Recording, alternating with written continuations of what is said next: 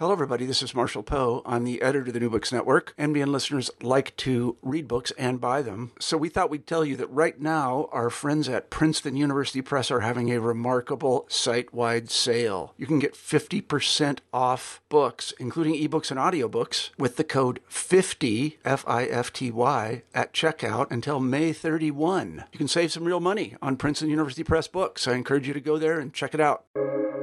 Welcome to the New Books Network. Hello, and welcome to New Books in Christian Studies. I'm your host, Ryan Shelton, and today it's my pleasure to be joined by Madeline Pennington, author of the new book, Quakers, Christ, and the Enlightenment, just published this month by Oxford University Press. Madeline is the head of research at the Theos think tank. Maddie, I'm so glad to have you here. Welcome to the show. It's great to be with you. Well, Madeline, I'm so excited to get into this book with you, but first I wonder if you might be willing to tell us just a little bit about yourself. Yeah, sure.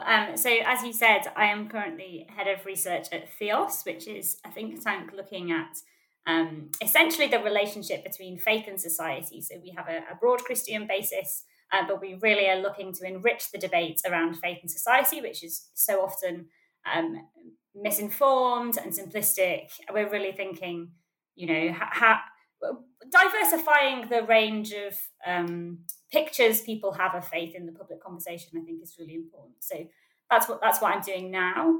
Before that, I was a research scholar in more academic research looking at Quakers, and that was the stream of work that this came out of. So early Quaker history in particular. Immediately before Theos, I was working somewhere called Pendle Hill, which is a retreat, conference and education centre in Philadelphia. And there I was writing an intellectual biography of the Quaker and eventually Anglican George Keith. He was one of history's more colourful and argumentative types. And that was work that came out of the book that I'm here to discuss today, which is really about the relationship between Quakers and other Christians in the 17th century and how that impacted Quaker belief. Well, that's wonderful.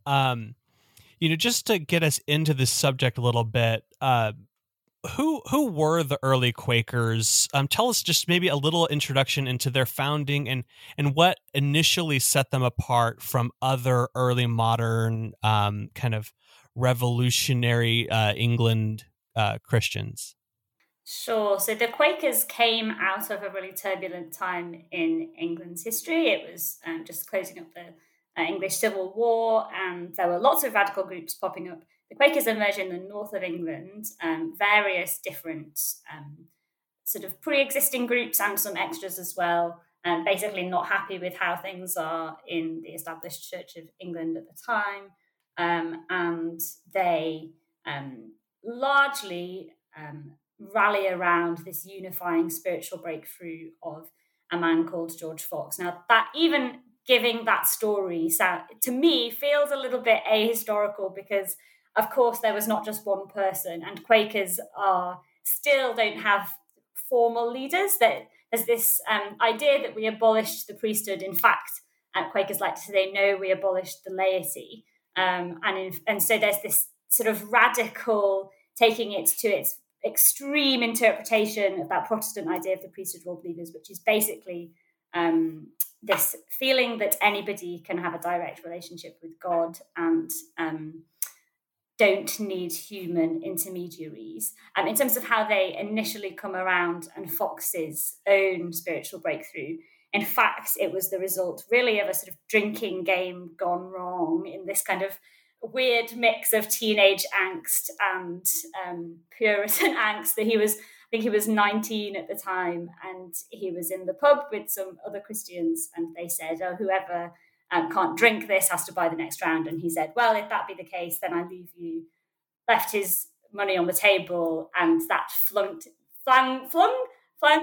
him into existential despair, and he left home. He became a traveling preacher, and then had this realization, quote, there is one, even Christ Jesus, who can speak to your spiritual condition.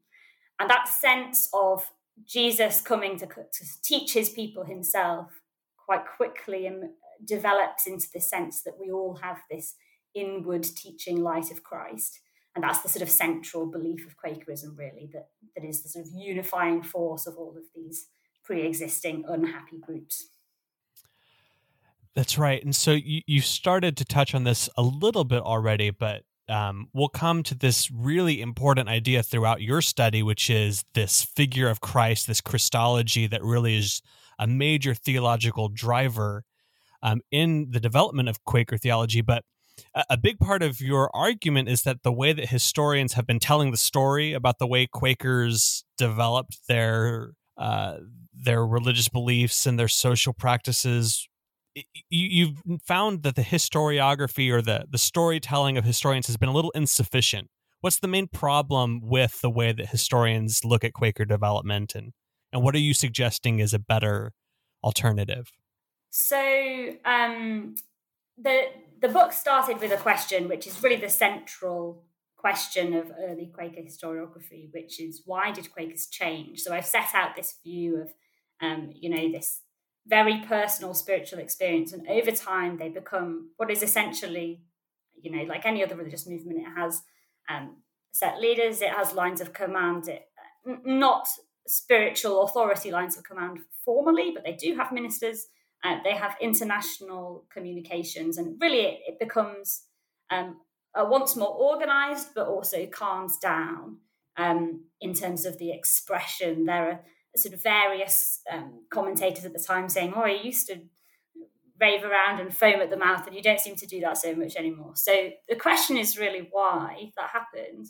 And the existing narratives have all pretty much assumed, or at least argued, that was as a response to persecution, that they were basically trying to be politically, socially respectable. It's what I've called a respectability narrative.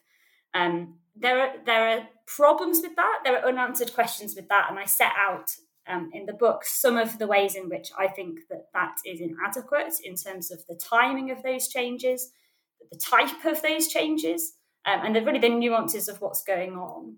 But there are also various reasons why that kind of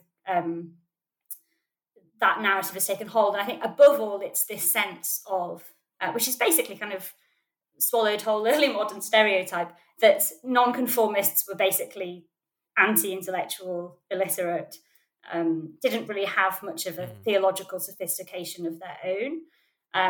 And actually, there were reasons why the Quakers wanted to push that view. They were saying, we're just simple folk. We're being taught by Christ himself.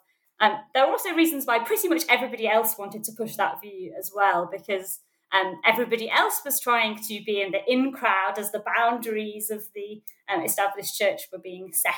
And it was a very, very fluid time religiously. So there's this sense that all of these changes were caused by persecution, but in fact, it doesn't seem to work. And I've said, well, if we just look beyond this stereotype of nonconformists as not really having a theologically sophisticated position, then actually looking at their changing theology, and particularly their changing theology in conversation with others around at the time, actually maps much more accurately onto those changes. So it's really about saying, or the sort of the labels I've had in the book, which of course there is some sense in which they want to be respectable. People are not just these silos, and this relates to my work in Theos as well. Like, we're mixtures of theological beings and political beings and social beings. But it wasn't just that they were trying to be respectable. And in fact, they become in some ways less respectable over time. I've said that what they're trying instead is to bolster their theological reputation. So their core claim is a moral protest. Think back to George Fox in the pub. It's a moral protest against what Christianity is doing at the time. And they are saying, no, we are the true Christians. We are the true church. Now, if you're going to claim that you're the true church, you really need to not be heretics. So they are really trying to refine how it can possibly be sort of, orthodox is such a contested term, but possibly be acceptable to believe that Christ has come to teach his people himself, and that this is a claim you can get behind if you are a good Christian.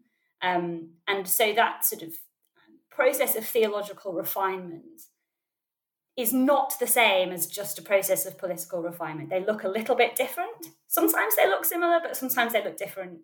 And that's really what the book is trying to trace.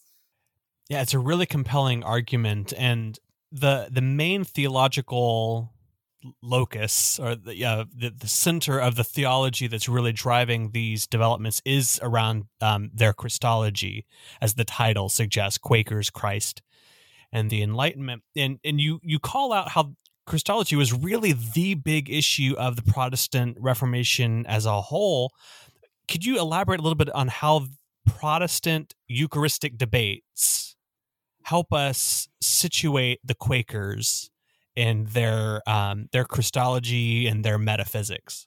Sure. So there was so much going on, of course, in the Reformation, but a really key issue, which not only was a core issue for Protestants in general, but also was really the dividing line between Lutherans and Reformed Protestants, was about the nature of Christ's presence in the Eucharist, and whether that was a real presence, whether we describe that in spiritual terms, in material terms. There's sort of huge, very nuanced and detailed debates about that in the 16th century.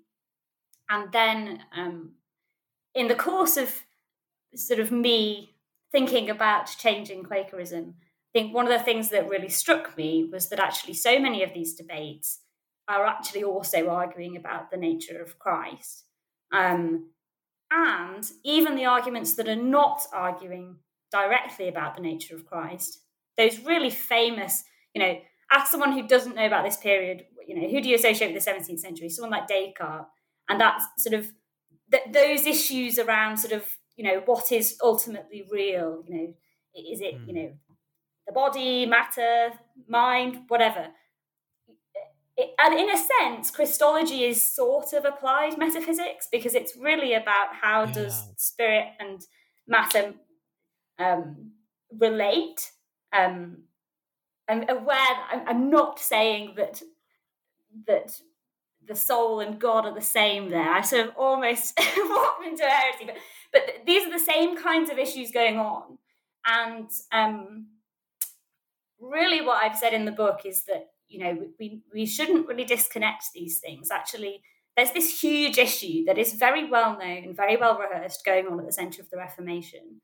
And then, say, like 200 years later, the Enlightenment's really getting going. And in this middle period, actually, a lot of these debates are quite clearly the same kind of issues that have been destabilised in the Reformation, and really people trying to piece back together the certainties.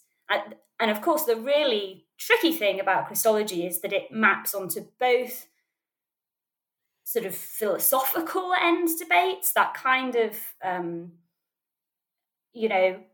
what is ultimate reality? What's the relationship between spirit and matter? What's the relationship between human and divine? There's that. There's also those political debates and the issues of authority and who can I listen to? And in the Quakers, then both sort of come together, because they're saying, no, Christ is the ultimate authority, therefore I'm not going to listen to anybody else. And they're a threat. They're a political threat because of that. But that's a Christological claim. And then the theological debates that I trace through the book are really looking at that more metaphysical end. That's, basically, how are we going to justify this to people who know about theology? People, these are really important issues at the time. You can't just say, oh, well, it's, I'm spiritual but not religious. Actually, it matters a lot whether they're heretics or not. And the core part of that debate for me is really who is Christ? Is Christ that historical person, the risen Christ, or is it is Christ a sort of spiritual principle? Is it somewhere in between the two? And I think Quakers almost back themselves into a corner a little bit. That they don't start out thinking, you know what, actually, Quakerism is a different Christology. Like the issue I have with the church is that, you know, I don't actually believe any of that stuff about Jesus. But once they start saying, well, Christ has come to teach his people himself, which is their kind of a refrain that comes over and over and again, once they say that, given that there is not a physical Christ there, then the question is, in what sense do you mean that? And they say things like, for example, well, the flesh is just the veil, which of course is not. You know, if you believe that human and divine elements of Christ are in a sort of true union, then you can't just strip away the human elements of Jesus' identity and say, well, that was just a disguise. You know, that these are well-rehearsed heresies throughout Christian history, and they find themselves stumbling into them. And I think the fact that they pop up again, you know, they're not trying to be heretical, but these things are quite pervasive. And at key moments in our history when things have become a bit agitated, we see them pop up again because people are sort of protesting against something else going on in society, and it's an overcorrection almost, if you want to look at it that way. So really, they're trying to grapple with that central, you know, how can we still remain Quakers? We really feel like we've had this wonderful experience. You know, that's not actually even an intellectual position. This is a sense of God in their lives. But now we have to explain ourselves. And now we have to explain ourselves in a way that's going to support rather than undermine our claim to be true Christians. Broadly speaking, they do that over time by focusing less on the spiritual and trying to find other ways to affirm, yes, of course we believe that Christ's body was important. Of course we believe that, you know, his death on the cross atoned for our sins as well. That this is the connection between that and what's happening now. I wonder if you might comment a little bit about this thread that gets drawn out throughout your study about the Quakers' role in the early Enlightenment, which you've touched a little bit on with bringing in kind of what people automatically associate with 17th century, you know, metaphysics, applied Christology. But you make the suggestion that maybe Quaker role in the Enlightenment has been maybe a little bit over-egged in the historiography. What kind of are you getting at there when you see that maybe historians have made too much of this secular Enlightenment impetus as opposed to a more theological motivation? So I think that, I mean, there is this whole other thread going on in the book, which is basically we need to think about theology in our historical explanations.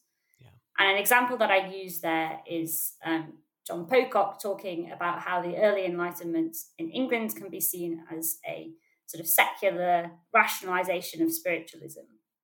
And he uses the writings of Gerard Winstanley, the digger, to talk about that. And looking at Gerard Winstanley's writings, in fact, although he is talking about reason and spirit, and there's often this sense of, you know, radicalism in the 17th century is either sort of rational excess or it's spiritual excess. He says, you know, when he's talking about the reason and spirit in his writings, he says things like, well, some people may call him the Prince of Peace, but I call him reason, for example. But that's talking about Jesus. And I think people have missed that in Christ is a really, I mean, hey, in Christianity, Christ is unsurprisingly the central motif. And you can talk about Christ in terms of reason, and you can talk about Christ in terms of spirit. But if we only talk about reason and spirit, then we're missing this huge, you know, big crisis that's going on, which is basically all of these people are talking about how to make sense of Christ. And a lot of these radical groups popping up, you have, you know, so the Fifth Monarchists, they're talking about Christ's reign. Muggletonians, it's a Christological, it's reframing what we do about Christ's body. There are sort of Christological challenges in all of this going on. That's destabilizing. And then on the other side, the people who the Quakers are talking to also are talking about Christ. So one of the chapters in the book, I look at some later Quakers in the 1690s, and are quite far down their process of theological refinement at this stage. And the philosopher John Norris says, he's talking about inward illumination and how important that is in his own thought. And he says, this isn't Quakerism, by the way, which shows how associated those things have become. But he then talks about how his own view of inward illumination relates to his view of Christ and the divine logos, and these ideas, sort of Augustinian ideas of the logos, so drawing heavily on John's Gospel. It seems that in so many of these conversations there is a Christological concern which has not really been centered in the conversation, because something else is always going on. It's sort of, we're seeing the trees, but not the woods, not the way around. I will say, the book obviously, it's developed from my PhD thesis. It's not a sort of comprehensive account of the Enlightenment by any means, and I wouldn't claim it was. But I really hope, either me or somebody else does more work looking at these sort of Christological themes and where they're coming out, because to me it seems just everywhere. And really, by not thinking about how Christ relates, I think we're missing a whole thread of intellectual history which potentially be really fruitful in explaining what's going on there. The other thing I would say is that, even as a trained theologian, Christology is one of the more complicated elements of theology. So, that is no mean feat to really unpack what these people are saying about Christ and to unpack what heresies they're avoiding. Theology is complicated, and I can sort of see why that hasn't really happened so much, but I think it's worth it. This isn't a major thread or a major chapter to your book, but you do mention this really interesting connection between the Quakers and a group of Dutch, is it the collegians, who were associated with William Ames. So you have this early Quaker attempt at maybe partnering with some of these Dutch Congregationalist separatists, because they find some common cause, but that doesn't ultimately go through. But then ultimately they have to find their conversation partners within other English other nonconformists in the English Restoration. Could you tell us a little bit more about that little episode, which just seems really interesting in understanding Quakers' relationship with other, even other separating nonconformists, perhaps? Yes, there was a Quaker community. There were several Quaker communities in Holland, and they dabbled in seeing if they could be partnered with the collegians, who seems to have quite similar ideas and had started off as quite a sort of prophetic movement, but had gradually, in much the same way in some ways that the Quakers appear to have done, sort of calmed down but had moved towards a more sort of rationalist interpretation of that Christ the illumination. And the Quakers were making some inroads in Europe at the time, but basically they didn't want to go quite so far as the collegians in that sort of process, and so their relationship becomes, I suppose, increasingly strained over time, and in the end it's clear that they're not the same group, and history says the rest. But what is really interesting, I think, about that is that there are these radical possibilities. There are suggestions, although not certain, but relatively likely suggestions that they had stuff to do with Spinoza at the same time. And I think that they're looking for allies, but when those connections shut down, then this fundamental impulse that I mentioned at the start, this theological reputation quest, really they're left with little other option but to go for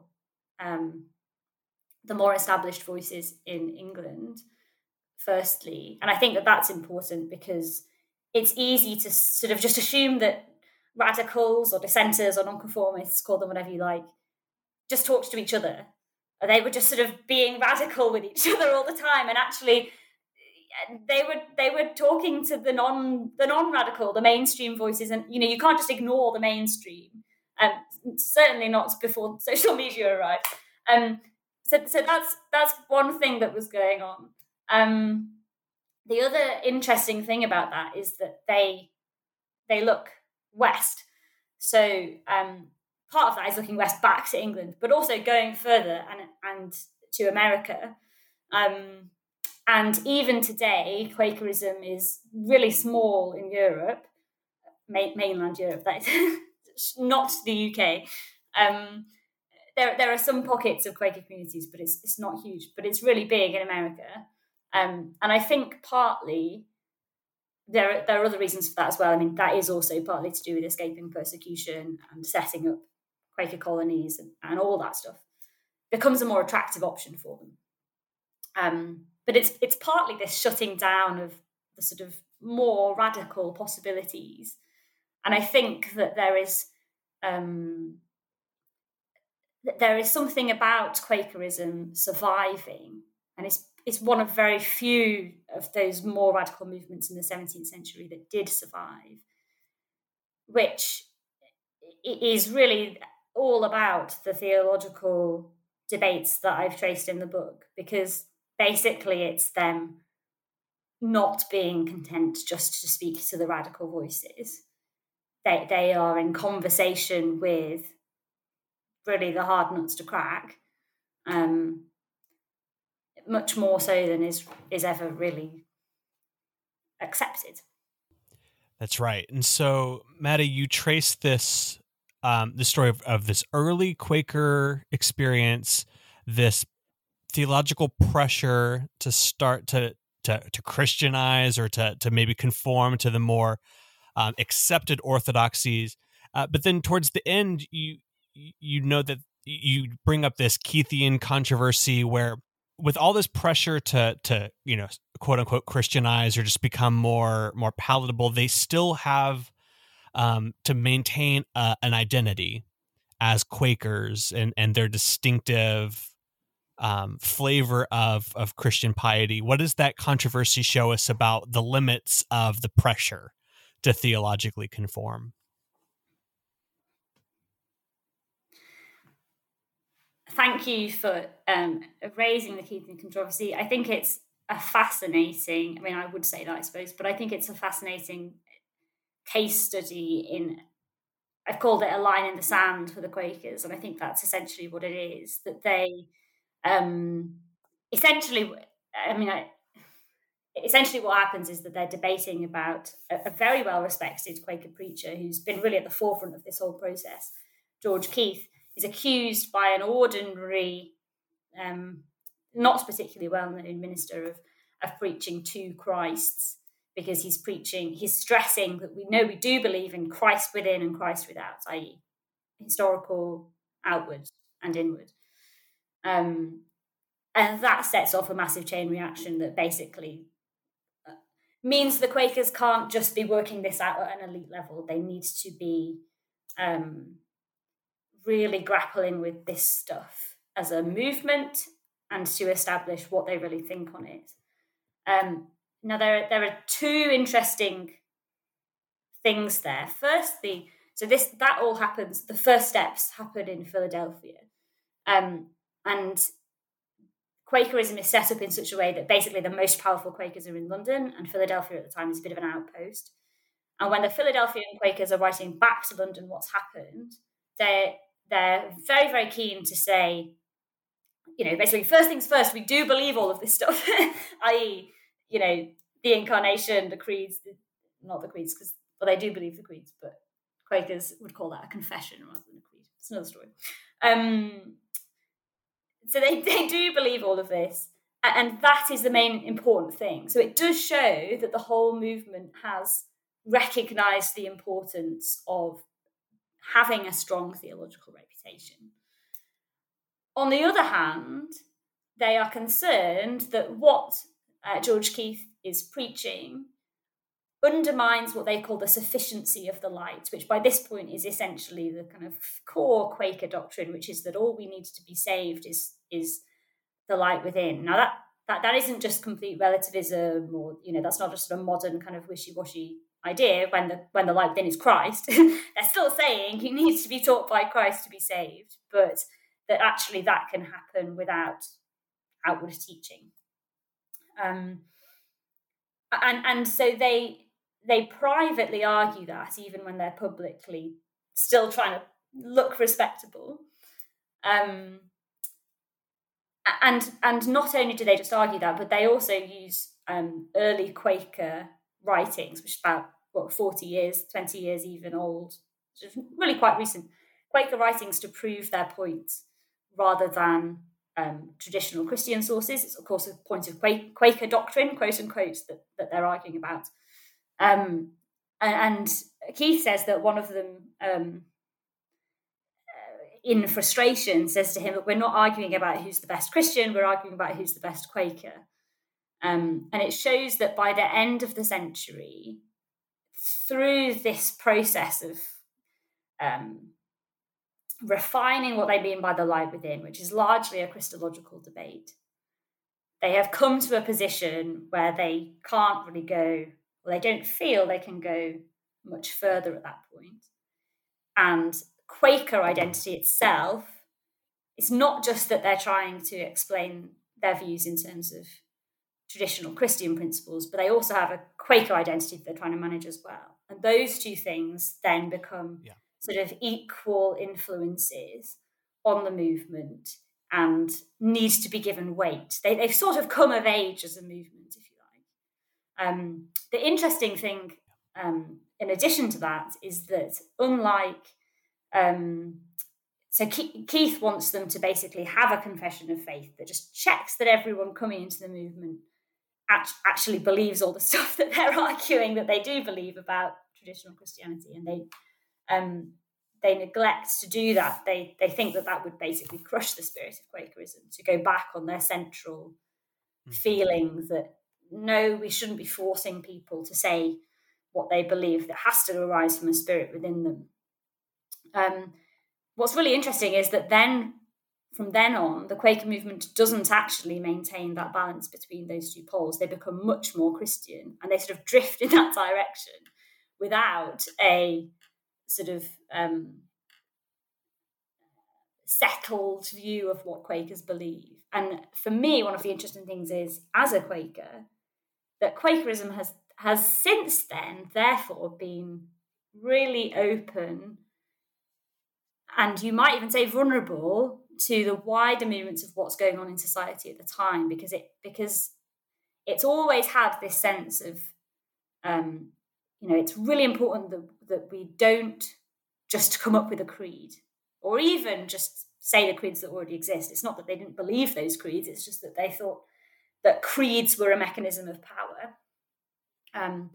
But of course, that kind of leaves the back door open. Like you, and I don't mean like, oh, we'll let anybody in, but it does mean you don't have much control over the sort of core principles over time, and over centuries. I think we've sort of seen that. So there is a story beyond the book, in fact, about how these issues are managed after the period that I was studying, which is up to roughly 1700. But that's for another time, I guess. Oh, that's great. Well, Maddie, you've written this excellent book, Quakers, Christ, and the Enlightenment, and I'm so grateful for you taking the time to come and talk with us about it. Before we let you go, I wonder, what are you turning your attention to next? Are we looking for a part 2? Are you going to take this into the 18th century for us, or what else might you be looking forward to working on now?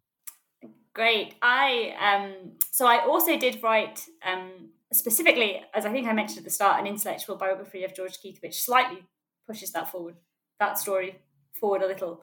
And I would love to do a bit more on that. And I think that there is something really at the heart of what Quakerism is, that is to be explored here. That would be wonderful to explore that. My day job and my primary attention really is on Theos work at the moment, which is largely looking at the role of faith in society more broadly. And I think that those two things are related, insofar as these are all, in everything I've said, and I think this is my central fascination really. We can't, as I said, we can't just tumble out theological, spiritual, moral, political, social elements of ourselves, but integrated. And those two things relate both at a macro level across society, but also within individuals. And that tussle between those two things, I think, it is really, almost the central question that any of us are really grappling with at any one time. So lots of Theos's work is looking at that question from very different angles, of course.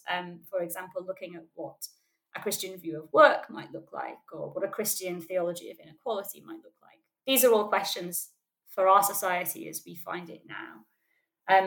But I would love to do more on the specifically Quaker story. The other thing is that I would love to see somebody take up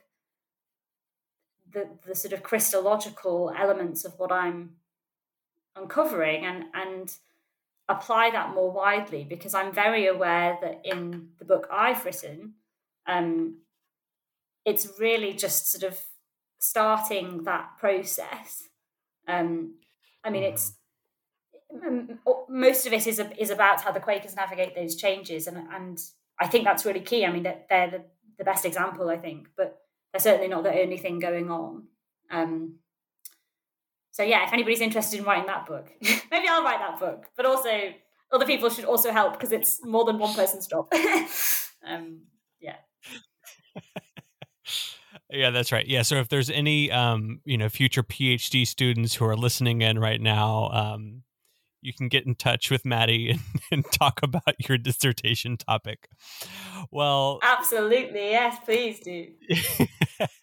Well, thank you so much for coming and talking with us about your book. Again, this has been Madeleine Pennington talking about her new book, Quakers, Christ in the Enlightenment, available now from Oxford University Press. Maddie, thanks so much for being here. Pleasure's all mine. And thanks to our listeners for tuning into this episode of New Books in Christian Studies. You can go to our website at newbooksnetwork.com and find more great interviews in the Christian Studies channel, or browse around. You can find great interviews in history and American studies and literature and music and art, anything that your heart desires. There's all sorts of books for you to become acquainted with. And of course, if you enjoyed this episode, the best thing that you could do is share it with a friend. That's the best way to spread the word about what we're trying to do here at the New Books Network. That's it for now. I hope you have a great day.